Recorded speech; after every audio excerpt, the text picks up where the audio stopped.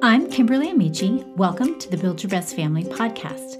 This is a practical show to help you imagine, plan, and build your best family. We believe that the secret to having a happy family is not being perfect, but having purpose. Each week, I'll be sharing with you lessons I've learned and conversations I've had that will help you become who you want to be together. Our thoughts determine our feelings, which ultimately influences our actions. When our thoughts are not rooted in truth, we end up making decisions that don't move us in the direction we want to go. This is true in all areas of our life, even in our money life. Without even knowing it, many of us carry negative money mindsets into adulthood, which create a stressful environment in our home, especially when they don't complement and support our family's values. This week's guest, Chelsea Brennan, believes that all of us have money mindset work to do, and that being financially successful, no matter what it looks like for you, has as much to do with formulating a plan as it does with peeling back the layers to understand how and why you think about money the way you do. I'll have to say, I love this holistic approach to achieve your financial goals. In our conversation, we talked more about this, plus how we can change our relationship with money, how our words impact that relationship, and what values have to do with creating a healthier relationship with money. We also talk about how we can pass that down to our kids. After listening to this episode, I want to challenge you to follow Chelsea's suggestion and think about your very first money memory. Then give yourself some space to ask, what did I take away from that? And what did I decide about money at that moment? I'd love to hear what you came up with in the Facebook group. Do you want to know what your kids really think of you? We've created the Family Retreat Packet so you can find out and get honest feedback on how you're doing as a family. It's a 360 peer review, but for families. Not only does it include assessment questions, but a sample itinerary, a packing list, and activity suggestions so you can make a fun weekend out of it. Go to www.buildyourbestfamily.com/shop, and for only $4.99, you can download your copy. Today, I'm talking with Chelsea Brennan. Chelsea is the founder of Smart Money Mamas and its monthly membership community, the Motivated Mama Society. An ex-hedge fund manager turned financial educator, she is dedicated to changing the way we talk about money, helping moms connect with all aspects of their money in a way that lets them overcome emotional blocks, identify what they most want, and create the healthy money habits that can help them achieve their biggest goals, all the while modeling positive money relationships for the next generation. Chelsea lives in Connecticut with her husband, a rock star stay-at-home dad, and two young, energetic boys. Welcome, Chelsea, to the podcast. It's incredible to have you here today. Thanks so much for having me. So a question that we asked all of our guests is, what is your family known for? Ooh, that's a good question. I'd say at this point, our family is known for being willing to make big changes when something isn't working, which is kind of ironic because both my husband and I were, as kids, our parents thought of us as people that were not flexible at all. And now we've totally embraced if this is not working, like burn it down, start over. And so I've left a very successful career to start a business. We've moved a number of times and we're just sticking to what really matters to us in our family and willing to make changes to get us there. So. Oh, I love that. Yeah, I think that takes a lot of courage and a lot of chutzpah to just be like, let's make a change. Yeah. I think that's fantastic. Okay, so you're here today to talk to us about money, especially when it comes to our mindset, how we view it as a family, and then as a result, what it is that we're passing down to our kids. So let's talk a little bit about what are some of the things that create a negative money relationship in a person, in a family. There are a lot of things, frankly, and we could start a really big picture of how we as a society think about money, money as a source of stress, money and wealth being necessarily evil. We hear that message a lot. Money not being aligned with being a good person without being aligned with our values. And so, first of all, from that method, we get that message a lot from a lot of different angles. When you look at it at a family level, money is a source of stress for many, many families. This is the number one cause of divorce. We see a lot of parents arguing about money in the home, whether when we were growing up or now around our kids. And so we see these things and we start to associate money as that way, as a thing that is negative and stressful and that causes animosity.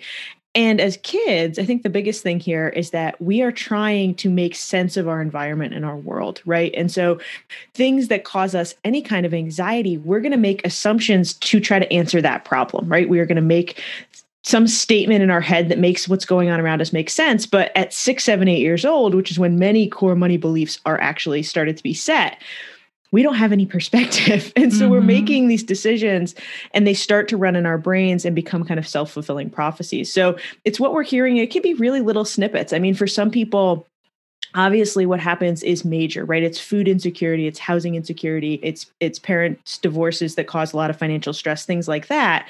But for some people, it's just a little comment, right? It's something that our parents said out of context that we really focused in on. And really, until we start to peel back the layers, we don't see what those mindsets were. Yeah. I know food insecurity is a real thing. I know that the stress that a divorce brings is very real. But I've also heard that a majority of people have money issues, not because they actually don't have money, but because how they think about it and how they manage it. Is that true? Absolutely. And I think that's the first thing to remember is that all of us have money mindset work to do, right? No matter what your upbringing was, there's something in your brain that's holding you back. That it might not be the majority of your money relationship, but it's there. And this is a lifelong journey where we're going to pay attention to our money, pay attention to our values, and try to continue to make that mindset a little bit better and a little bit better. So how can we change our relationship with money? I mean, you mentioned peel back the layers, but what does it really mean to examine how we view money and then change that? Absolutely. So what I would start with is think about your very first money memory. And this doesn't necessarily mean your youngest one, but sit quietly for a moment, give yourself some space. And what's the first thing that comes to mind, right? What happened to you? And just jot it down. And at first, it might not even seem like a money memory, right? It's something that your parent said while you were walking through a store. It's a specific conversation you had around the dinner table. It's something your grandparent said to you about your parents or about someone else that you were seeing out in public, right? Write down what that moment was. And then give yourself some space to ask, what did I take away from that? What did I decide about money in that moment, right? And sometimes you're going to see massive contradictions based on what your adult values are and what that assumption that you made was. But you want to start to figure out, what are these core beliefs that I have, even if they're not conscious anymore? Because the problem is a lot of these things have been running in our brains for decades and they're completely subconscious now.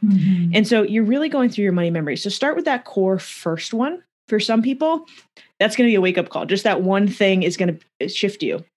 But for other people, I want you to start building your timeline. So think of that first memory, then break down, try to do 3, 4, 5 more of them and watch the journey. And then ask yourself, okay, now I have these assumptions that I have about money. Can I see in the other parts of my life where I made decisions based on those things? Did I choose a college major because of something I've been assuming about money? Did I not go for a promotion? Did I end a relationship? What are the types of things that those money decisions have shifted? And then you can start to see, is this something that I want in my life, that I would want in my kid's life, or is this something that needs to change? And so when we get to change, this is a process. It's not something that happens overnight because you are unlearning big things. But what we encourage people to do is to say, what relationship do I want with money? We have people pick 3 feeling words. Do you want to feel wealthy and abundant? Do you want to feel charitable? Do you want to feel secure? And start put those words somewhere where you see them all the time and start making the small daily decisions that move you closer to those feelings, right? Until it becomes a habit. Are we making decisions that make us feel safe? Are we making decisions that make us feel abundant? And so it's just a really ongoing practice and an awareness of our money thoughts. We hear all the time. We actually just had a woman in our society post that she'd kind of gone through our mindset course. She's much farther along in her money journey, but she had a specific incident where her car got keyed recently. So she went out to her carport and her car had been keyed. And she was like, I totally was really, really upset and I'm still processing it. But I realized, like, my first thought was, this is why it's not worth having nice things. And she was like, because I've done this work, I can now see that that's the place that I went to. And now I can kind of undo that. I can say, wait, but I have insurance. I can get this fixed. Like, this does not mean that it's not worth having money, that wealth always leads to bad things, or all the other negative connotations that she had with these kind of experiences. So it's just about identifying those core thoughts and then being aware of them and letting yourself shift them when you become aware of them. Yeah. So what are some common core thoughts? You just mentioned one that this woman said, if I were to think back I think that some of my money habits were built around my parents saying, we can't afford that, we can't afford that, we can't afford that. Now, I've done the work to shift that language in our family to say we're choosing not to spend our money on that. But what are some of the other phrases or core thoughts that people have that you've experienced, that people you've worked with? Absolutely. I can't be a good person and have money. That if I'm doing work that is valuable to the world, that it will be low paying, right? They don't think they're worthy of earning a lot of money if they're doing work that's in alignment in their values. We hear a lot of the money is evil narrative. And we hear a lot of the I'm not capable of managing money narrative, that we are not a family, that we are not a culture, we are not whatever the statement is. We don't manage money. We've even had people reach out a couple times being like, I'm a teacher, I'm bad with money, or I'm a nurse and I'm bad with money. And we draw these whole identities into our money relationships. So we hear that a lot. And then the one that's really, really hard to hear is we did a survey about a year ago to almost 1,000 women. And we asked them, what do they think is their core money belief that's holding them back? And over 50% of the answers were not being worthy of wealth.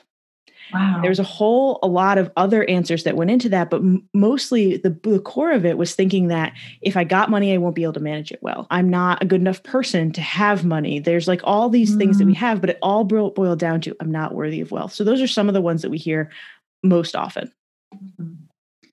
So how do you identify, I mean, we've already spent some time talking about mindset, but how do we identify if we need to change our mindset or if we just need a plan?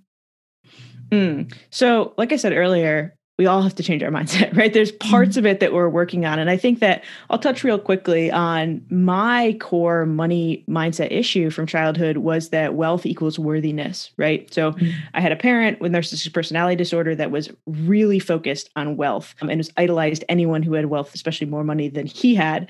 And so to me, my ability to get his attention and his support and his whatever was how successful I was. And so unlearning this was a very long process. And so even though on the outside, I looked like I was very successful with money, right? I was a hedge fund career and I made VP at a young age and all these things. Money was a major source of stress for me. I couldn't spend it. I could not enjoy it. I could chunk it away, but I couldn't enjoy it. And so no matter where you are in your journey, you got to do mindset work.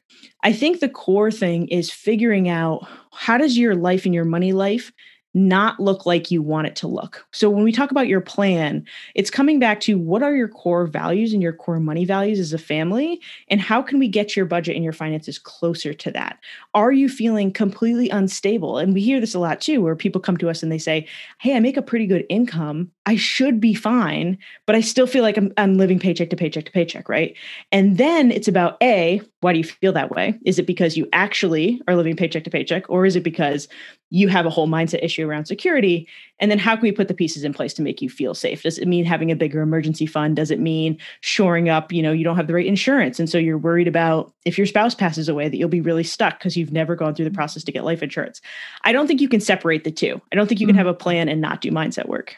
Gotcha. No, I mean, it makes total sense. How we view our situation, the things that we believe really impact our actions for sure. So what impact does language have on how we relate to money? I mean, I shared with you that one quick example about how we're trying to change our language because I know that matters, but let's talk about some of the other ways that language impacts what we believe and even that legacy that we pass to our children. Yeah, I think language I'm a big believer that words matter in all areas of our lives, right? And that our language always matters.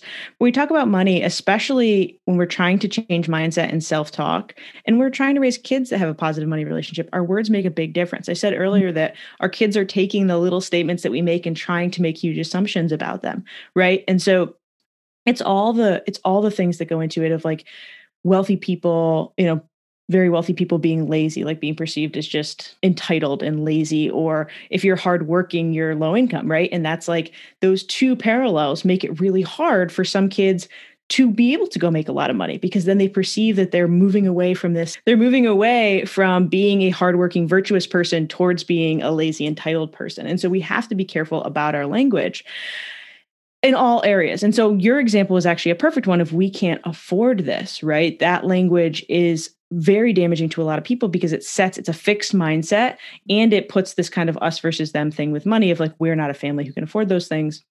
And so I love your switch of we're choosing to prioritize other things. The next step of that we do with our kids as well is putting them into problem solving mode. Like, hey, mom and dad, mom and mom, whatever your family structure is, we're prioritizing other things in our budget right now, but I know you really want that Lego. So what are some ways you could think of to get the money to buy that Lego? And then just step back and let them think about, could I save my allowance if they have allowance? Could I mow somebody else's lawn? Could I, do all these little things? Because then it's that total growth perspective, and it gives them the idea that money isn't fixed, that we can always find new strategies, that money is out there. We just have to think a little differently about it. Yeah, I love that you talked about strategies. When I first had children, my biggest struggle, for me, it was a struggle, was actually being able to buy my kids things. And I couldn't figure out, how do I decide what to buy them? Right. So I didn't want to give them everything, but I found myself falling into that trap because I know there were so many things my parents couldn't give me. And so I really had to develop, what do I want my kids to learn about money? And then let that guide me about whether I buy them that American Girl doll, or does each of my kids get their own device, like whatever it is. I had to really figure out what did I want to teach them before I could figure out how I was going to create a plan or how I was going to put a strategy in place. And we'll often not buy things that we could afford to get them because we want them to have some skin in the game, and we want them to understand that there's you work, you earn money, you strategize, you save money. Like there's all these other things involved in it. Yeah. And that's why I love having our families set up what we call their family money values, which is breaking down what matters most to you as a family, not just money related, but like as a family, what are your core values? What relationship do you all want to have with money? What lessons are you looking to teach your kids? I think these are some of the conversations that need to happen with your partner, if you have one, or your co-parent, really early on, of what lessons do we want to teach our kids? We see issues all the time happen with parents where, one parent thinks that as soon as a kid turns 15 or 16, they need to get a job, and that's part of their development. And the other parent thinks that's not the case at all. They want them to focus on school and extracurriculars.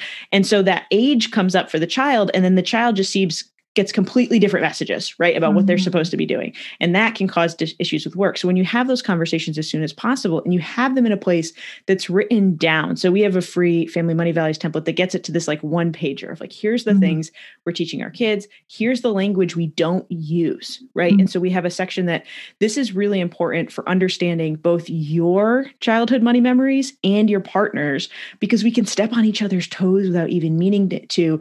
And sometimes we're arguing about things we don't even realize we're arguing about. It's not about somebody overspending on groceries. It's about his mom and dad used to argue about groceries at the dinner table every week, and he didn't want to see that anymore. And so identifying those values can let you bring some consistency. And it's actually really funny. An old colleague of mine that worked with me at the hedge fund, so she made very good money. It's not like they couldn't afford anything for their kids, but same as you, wanted to set some boundaries, right, with her kids and what they wanted to afford.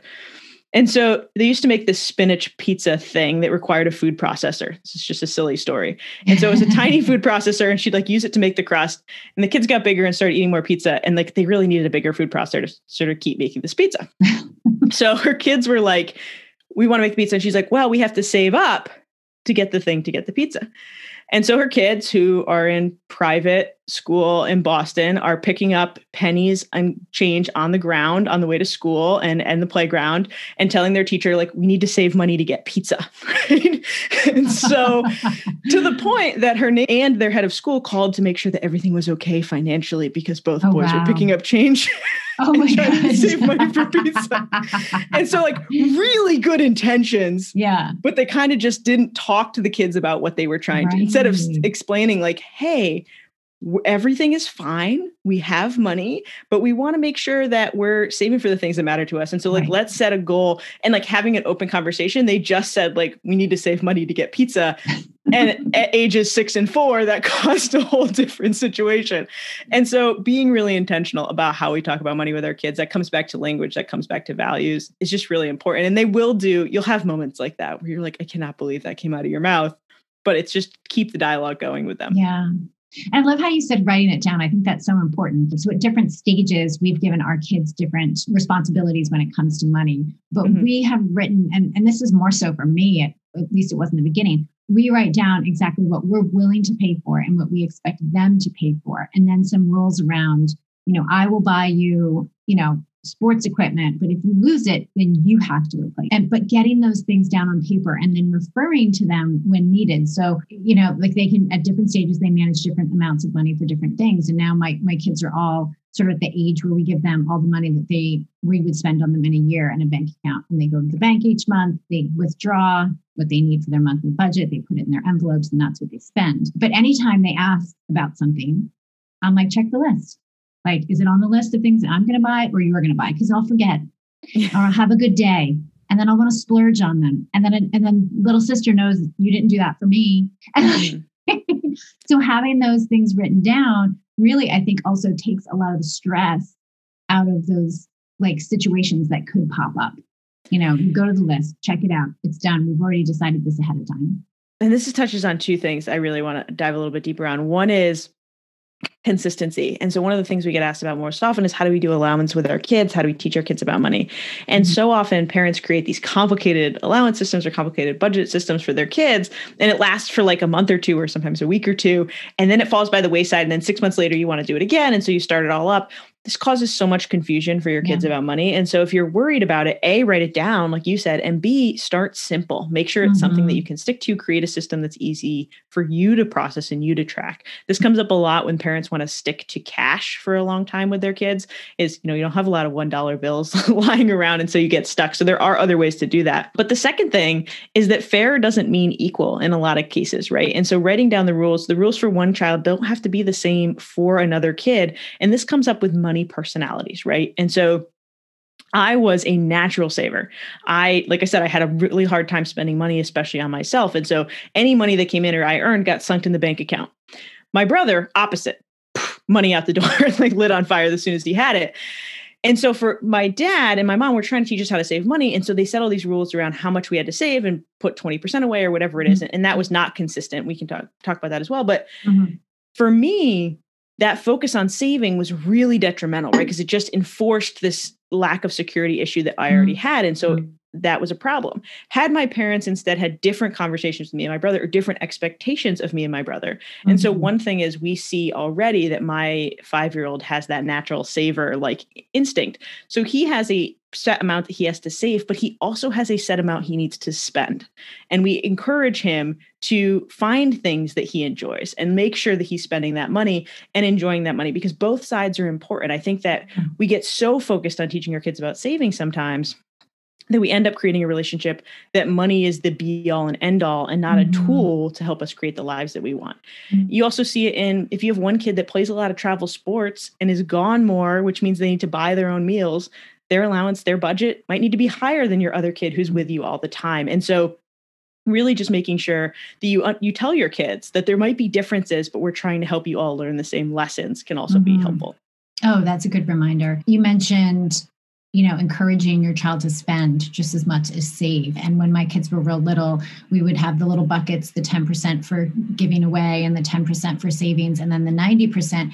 And it wasn't, in the beginning, it wasn't tied to chores or anything because I was teaching them the principles of money.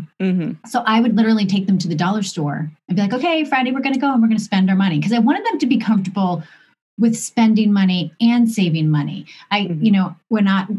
A lot of people think a budget is restrictive, but I think a budget gives freedom. And so if I have to be comfortable, I have to be able to go, I've budgeted for this, I can buy this. And then it goes back to mindset. Like if I'm always feeling like I'm coming from a place of scarcity, but yet I've budgeted the money for it, I have to become comfortable with spending money if it's within my budget.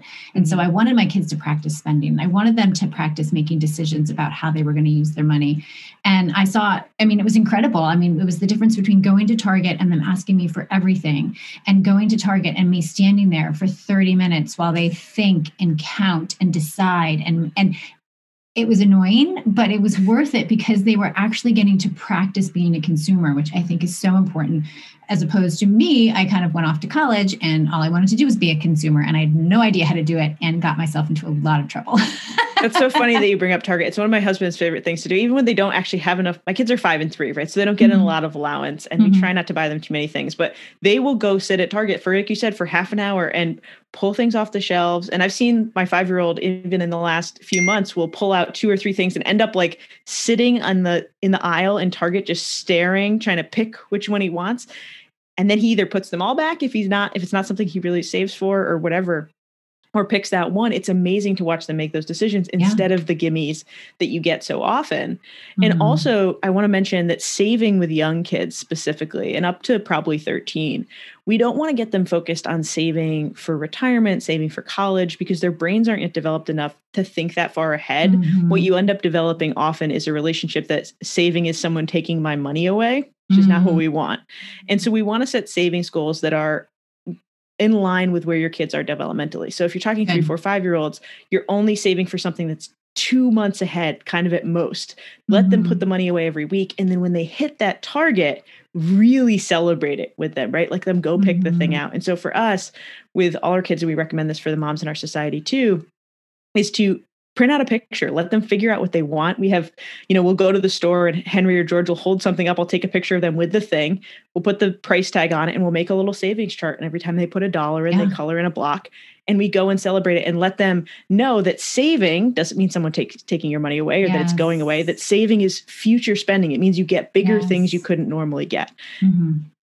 Oh, I love that. That's fantastic. And kids are visual. I mean, I'm a visual person, but I think it's so important for kids to visually see their progress because it is hard for them to imagine the future, and they don't have that ability to do.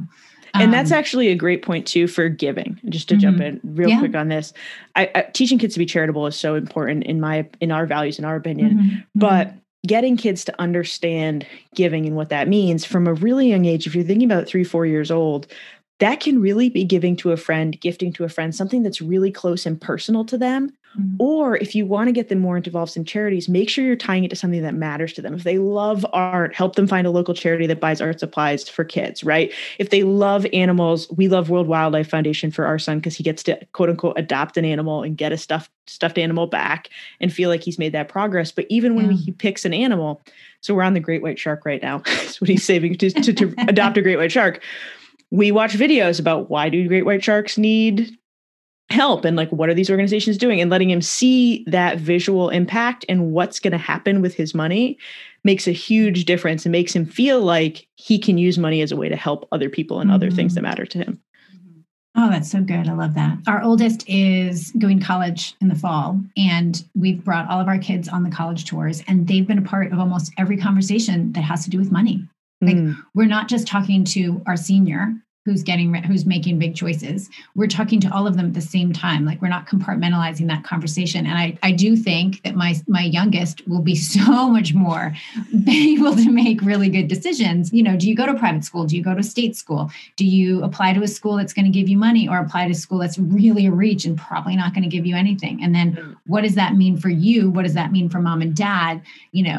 And really, we've done our best to just bring everybody in on the conversation, because there does come a point when they are going to remember that it's going to click and they're going to go, okay, I got this. I see how this all works together. It's not just like this decision is not just about Ava. It's about our family as a whole. Yes, absolutely. Yeah. I was introduced to the concept a few years ago about the family ecosystem when you think about money and how do we preserve the long-term family ecosystem. It comes into building generational wealth and really all looking at how do our financial decisions affect each other. So I like that you're having that conversation with all your kids at the same time and really tying it back to what does it do for mom? What does it do for the other kids? Things like that. That's great. Yeah.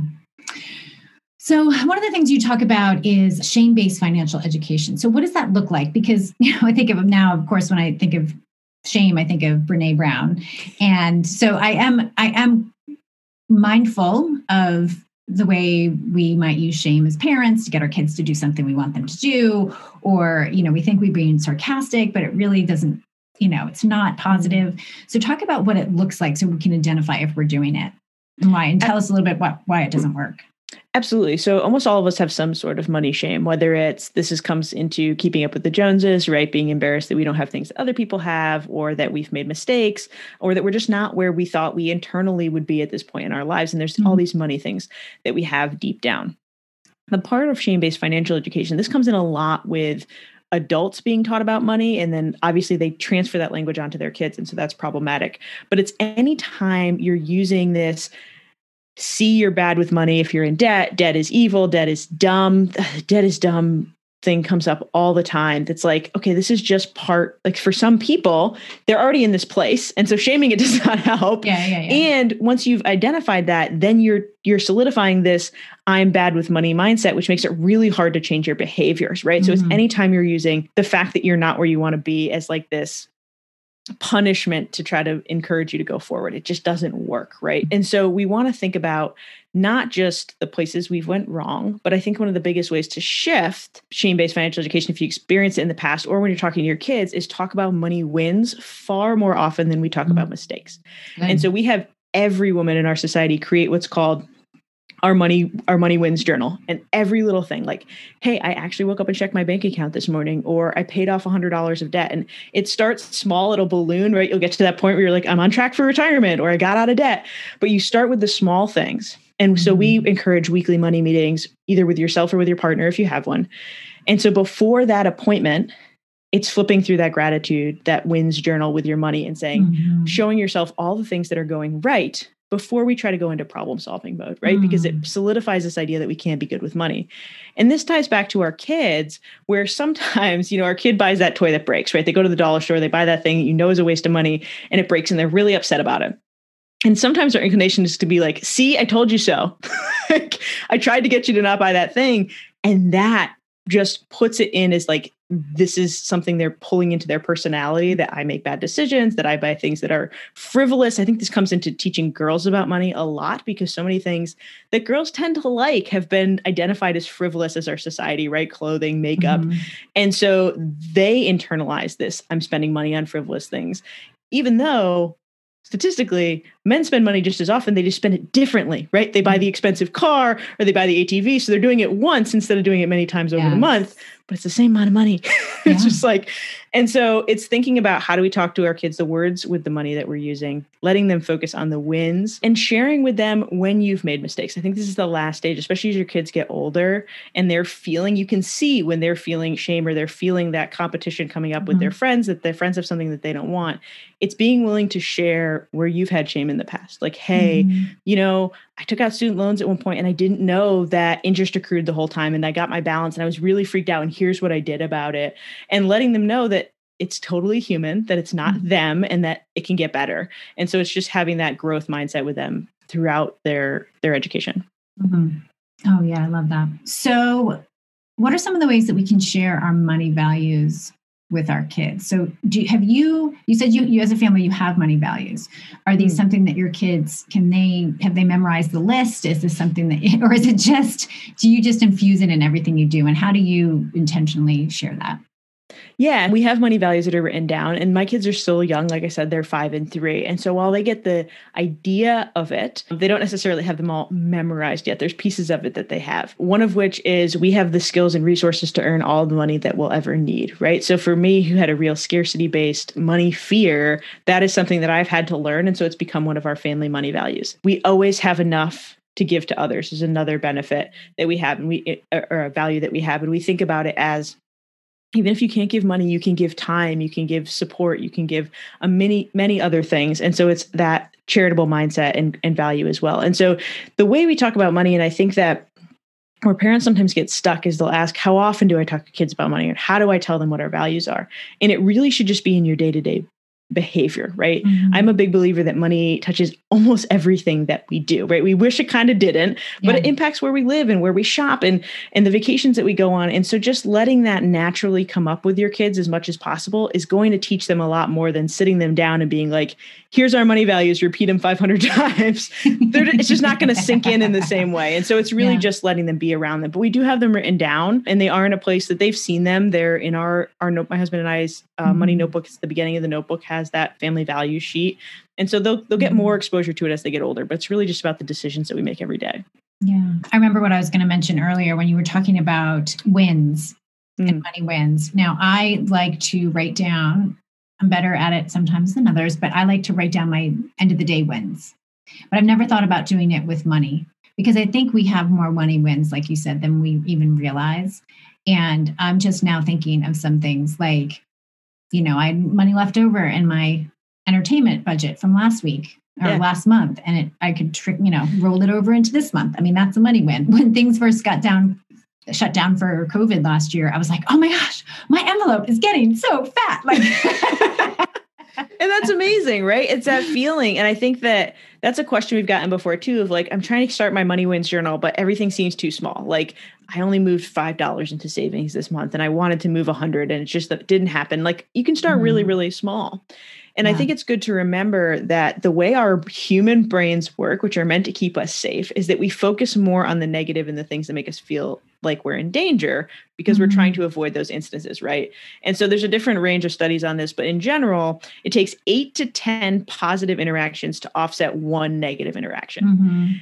And so you have to write down as many of these wins as possible, even if they seem small, before you can start really building that snowball that you're going to be able to push the negative thoughts away and really process. You're going to make mistakes. It's not like we're going to get away from never having negative money thoughts or never making a mistake, but it's having the fortitude to recognize it as what it is, let it go, learn from it, and move forward. And so those wins, as tiny as they are, is a great place to start. Yeah, I like that. And I'm thinking even being able to treat your friend for an ice cream, that's a money win, especially when it's important to you and you've budgeted for it. And, it's not just about saving. It can be about spending too. Yeah, absolutely. Okay. So we'll wrap up with this last question. What are a few things to consider when creating money goals for our family? So we talk about in our society what's called the money hierarchy of needs, which basically takes Maslow's hierarchy, which many of us are familiar with, and talks about how each level of that pyramid is actually tied to different levels of money achievement. Personally, I think that we've split self-development, personal development, and money for far too long.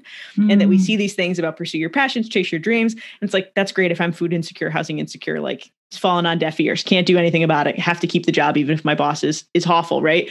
And so when we talk about money hierarchy, it's really building up to first making sure you have those physiological needs covered. You have a safe place to live, good food. Security is, if there was a bump in the road, do I still feel safe? Do I feel comfortable with my money? And this is not always a dollar value, right? This is a feeling too.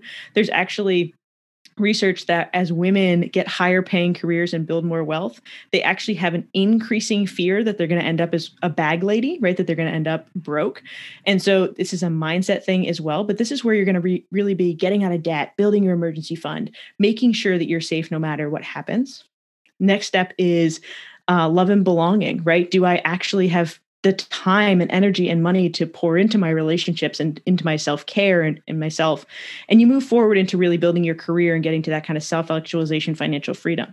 And so we think about family goals. We want to look at that pyramid and say, where do we have holes? Where's the lowest level of this that we aren't yet secure in? And maybe, at some points, you're going to have points checked out across the 5 levels. But you'll see, hey, I'm missing something in security. And that's why, even though I've been trying to advance my career, I've been self-sabotaging, right? Because I'm really scared about this thing that I'm missing. And so when you want to set goals, you want to go back and make sure that you're secure, that you have the things that you need, and build up from the base, right? If you're not currently in a place where you're not living paycheck to paycheck and you have debt, that's where you have to start. You have to start planning for retirement. And with our kids, this can be really difficult because sometimes we want to set goals as a family and we're like, let's plan a trip to Disney, right? We want to do this big thing and exciting thing for our kids. But first we kind of have to take care of house, right? We can't do that in a way that ends up going on the credit card or ends up even paying cash, but pulling half that cash from our emergency fund only creates more stress as a family. And so it can be explaining to our kids, hey, I really want to do this big trip, but first we've got to pay off this card, right? And so let's help us. And your kids are going to be aware of any financial stress that you have. So trying to hide it from them is not helpful. It doesn't mean you have to tell them exactly the numbers, what's going on, how much you earn, how much debt you have, but it's saying to them, hey, we're looking for some fun ways that we can save money. Let's look at our budget together and say like, hey, we used to do a monthly movie night, right? Where we went out and we all got popcorn, we got movie tickets. What are some other things we could do that night that would be just as fun? And let your kids come up with different ways, right? Can you do the movie night at home? Can you go for a hike? Can you do something else? And let them help them see that as a family, we can make decisions that get us closer to what we really want. And it's not about telling them that we have to get out of debt. It's about telling them we want to go to Disney and this is a domino we have to knock over to get to Disney. And so it's you taking a look at what that money hierarchy is and then helping your kids get involved in getting to what they really want. Mm-hmm. Oh my gosh, that's good. And I love, like you said, domino. That just makes so much sense. Oh, that's such practical, amazing practical advice. All right. Well, thank you so much for being with us today. This was fantastic. Absolutely. Thank you so much for having me. This was lovely. You can find Chelsea at smartmoneymamas.com. She's on YouTube, Instagram, Facebook, and Twitter as Smart Money Mamas as well. I'll link to all of these in the show notes. If you'd like to connect beyond the podcast, you can find me over on Instagram. It's my favorite place to hang out and share the ups and downs of everyday life, what we get right and what we get wrong too. You can find me at Kimberly Amici, and you can find the podcast at Build Your Best Family. Remember, family culture is not about perfect, it's about purpose.